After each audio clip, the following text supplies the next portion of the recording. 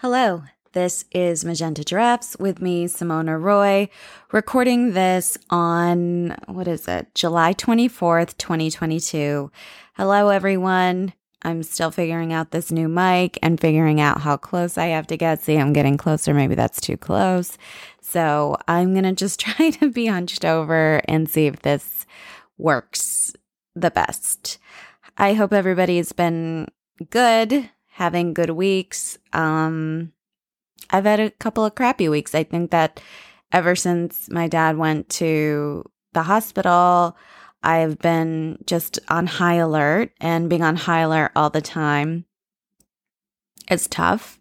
You know, I don't measure my cortisol levels regularly, but I'm sure they're high. So I've just been stressed, and it hasn't been easy.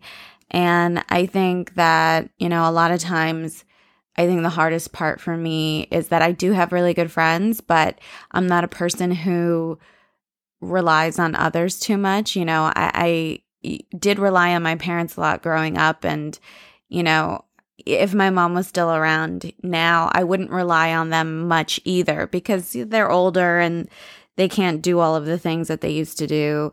So I don't have that. And yeah, I do talk to friends regularly, but then there are a lot of friends of mine who just aren't reliable in the way that I sometimes need them to be. So I think that the last week I've just been feeling very alone, and that I can only really count on myself, and sometimes that makes me feel strong and sometimes that makes me feel sad. And I think right now I'm just feeling the sad part of it.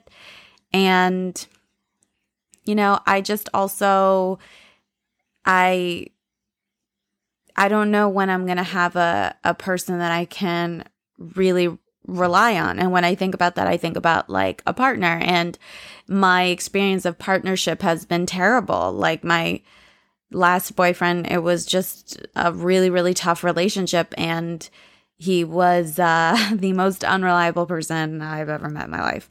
So, makes it hard to believe that there could be somebody out there who I could count on. So I've just been kind of in that space, that low space, and then, work has been okay, but I'm still new. I'm still learning. So there's a level of stress there, and I'm still in the muck of change, and it can feel isolating. And I'm also preparing to audition for some shows in the city, some musical theater shows, and it's bringing up a lot of self-doubt, and I've learned, and this is a lesson that I've learned a lot in my life, and I forgot. You have to keep learning the same lessons, I think, in order for it to really get through it so that you don't forget. When you're unsure about something that you're doing, and you just really need to know who to reach out to so that you get the response that you need. Right now, I'm in a vulnerable place. I don't trust my talent. I don't think I'm talented. I feel very low. I don't think I have a shot at getting cast in any of these shows. And I didn't reach out to the right people, and they just were not giving me the type of support that I needed. They weren't buoys that, and sometimes, a lot of times, I'm going to say the word artist, but fill in whatever you want. But sometimes artists need external validation. In fact, artists always need external validation. It might not always be the motivation for doing whatever they're doing, but they always need that external validation because it's meant to be shared. And so I didn't get that from a couple of friends, and letting them know that I was auditioning. And it was a real bummer, and I didn't expect it. I just needed somebody to be like, hey, you're as talented as anyone else auditioning, and you just do your best, and you're, better than everybody. Whether it's true or not, that's something I need to hear. And also with casting, it's not merit-based. And I have seen that in my life so many times. It's Like anything else, it's who you know, it's politics, it's a vision of the director and the musical director, and it's a lot of things. So you could go in there and like sing your heart out and sing the best, and you might not get cast because it's not their vision. So I know that if I don't get cast in anything, it's not necessarily a reflection of what I can bring. It's just maybe I just don't fit into their vision. And I'm saying this to, soothe myself for future failure. I mean, you can see that, but it's something that I have to remind myself. And it's like, I don't know. I've been rejected so many times in my life, especially with the, auditions. Of course, I've been rejected romantically. I'm not a stranger to rejection on any level, but I have to tell you, I think I've just realized that rejection doesn't get easier. I say that to I've said in the past, oh, I'm going to audition. If I get rejected, it'll be fine. I've been rejected a billion times. It doesn't get easier. It still hurts. You're still wanting it. I mean, yeah, there are plenty of things that I guess people audition for that they don't want, but I want this. I'm saying it. I'm saying it publicly for my one listener, my cousin who I love. And I want it. And I don't know if I'll get it. Time will tell. We'll see. But, you just have to be careful. When you're in a vulnerable situation, you really have to be careful who you reach out to, because it could put you in a more vulnerable situation. And, I still love my friends who I didn't get the right support from, because they're going through whatever they're going through, and they're in a space of whatever space they're in. So it's, it's reflective of that as well. So something to consider. My little life lesson to you. And I wanted to mention that I didn't mention this last week because I think I was just so overwrought. I just want it to get easier. It's just not getting easier. But I forgot to mention that my mom sent me this beautiful sign of a deer. I had posted it on social media, and I was working at home and at the dining table where I work. And I look out to our deck, and this deer is just living the life outside in our backyard, just, chewing some leaves. It's looking at me, and I'm looking back at it. And I don't think I've ever seen a deer that close up. I don't try to go near deer, Lyme disease, it's a thing. I'm not about to get Lyme disease on top of everything else. But so I saw it, and then it kind of moseyed to the side of our house. So I went out the front entrance, and then, it saw me, and it was peeking behind a bush and looking at me. And let me tell you, I've never seen a deer look so much like a giraffe. It was uncanny. And that was the week of, my dad going to the emergency room. So I think that she was, I can't help but believe that was her. Deer are supposedly a very common symbol that people who have gone on the other side send to loved ones. I think that they're just so prevalent everywhere. I think it's an easy sign to send. But this was just so up close and personal, and it looked like a giraffe. It looked like a fucking giraffe. So I think that was mom saying everything's going to be okay. But it's hard as somebody living to think that everything's going to be okay, because I'm still always waiting for the other shoe to drop. And I get it that worrying about it is not going to, stop it from dropping. But to me, I think the reason why I worry and I have anxiety and I think about these things is a level of preparedness. If I'm just going around thinking that everything's okay and everything's wonderful, I don't feel like I would be mentally prepared if something were to happen. So I have to think about these things, and I have to think about worst case scenarios, and I have to think about how I would survive, what I would do, if God forbid my dad passes away anytime soon. I think, what would I do if he passed away anytime soon? I don't know how I would continue to live. I mean, I think that if I were to try to not to live, both of my parents would be very disappointed in me. And it's not a way that I want to go. But that is the thought that comes to mind when I think about that tragedy.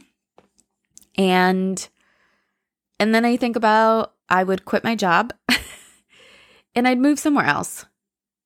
I would. And I don't know how much money I would have in this scenario because I don't know how, I'd have to sell this house and all of that. And I mean, I have student loan debt and my dad has some debt as well. I guess I would have to take care of that. I don't know how much I would have left over, but I think that I think I would have an Under the Tuscan Sun moment, which is one of my favorite movies. And if you haven't watched it, it's just great. It's like the best of Diane Lane, who I love very much. Highly recommend it. I mean, it's an old movie at this point, but I love it. And so I think that I would make some drastic changes in my life because I wouldn't be tethered to anything.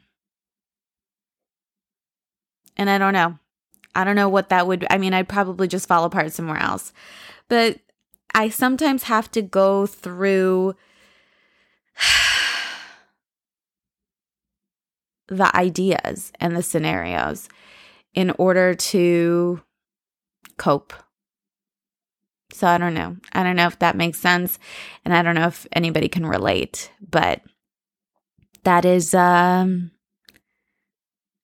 I think. I would just vanish. I would like to vanish from the world. If something horrible like that happened, that's me vanishing. So a little sound effect for me vanishing. I just came up with that right on the spot, so it was improvised. So it was really good.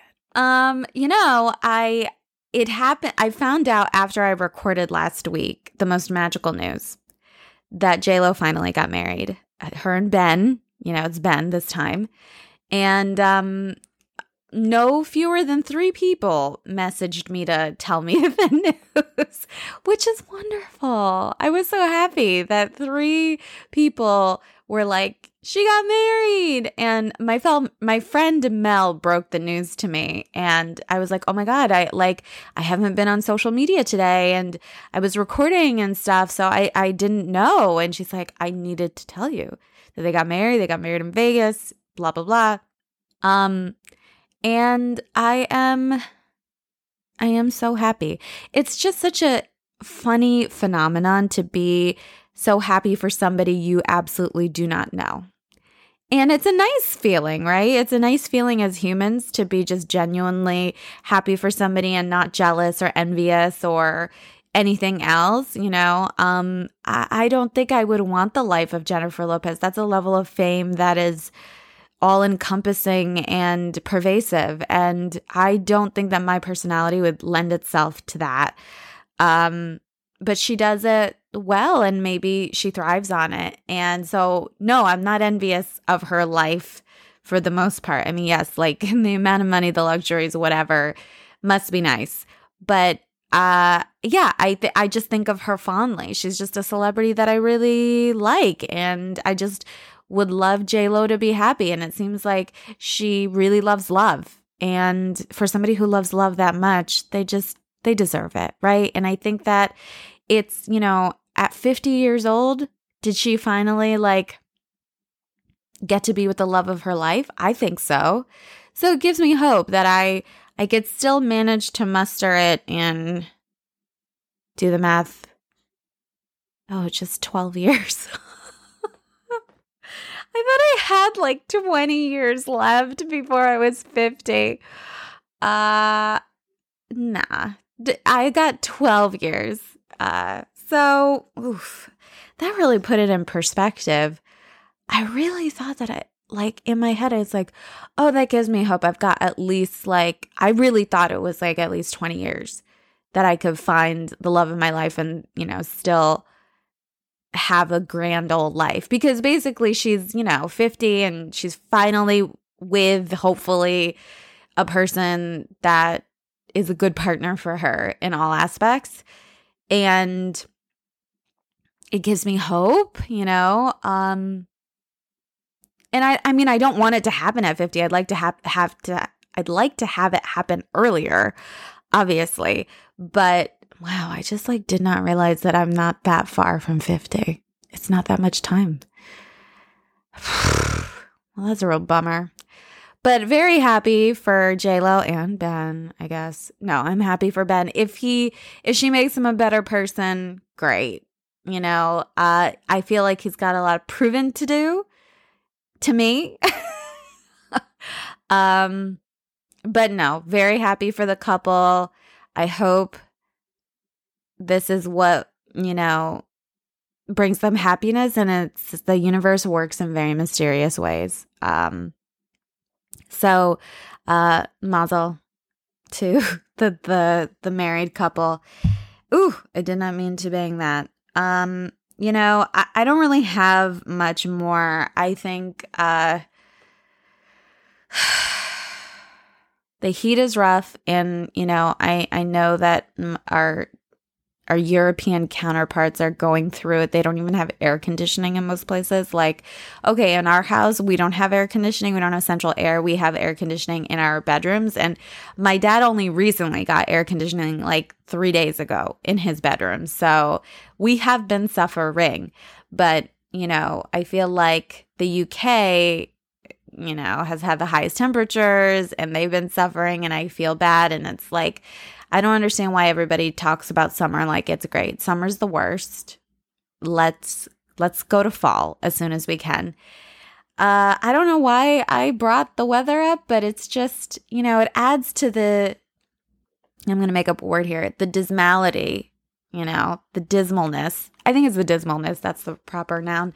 The dismalness of just life these days. It being hot and not having a reprieve from the heat is closest to hell on earth, So hopefully this heat wave leaves all of us soon, and we can feel a nice chill in the air, some breeze, some dead leaves.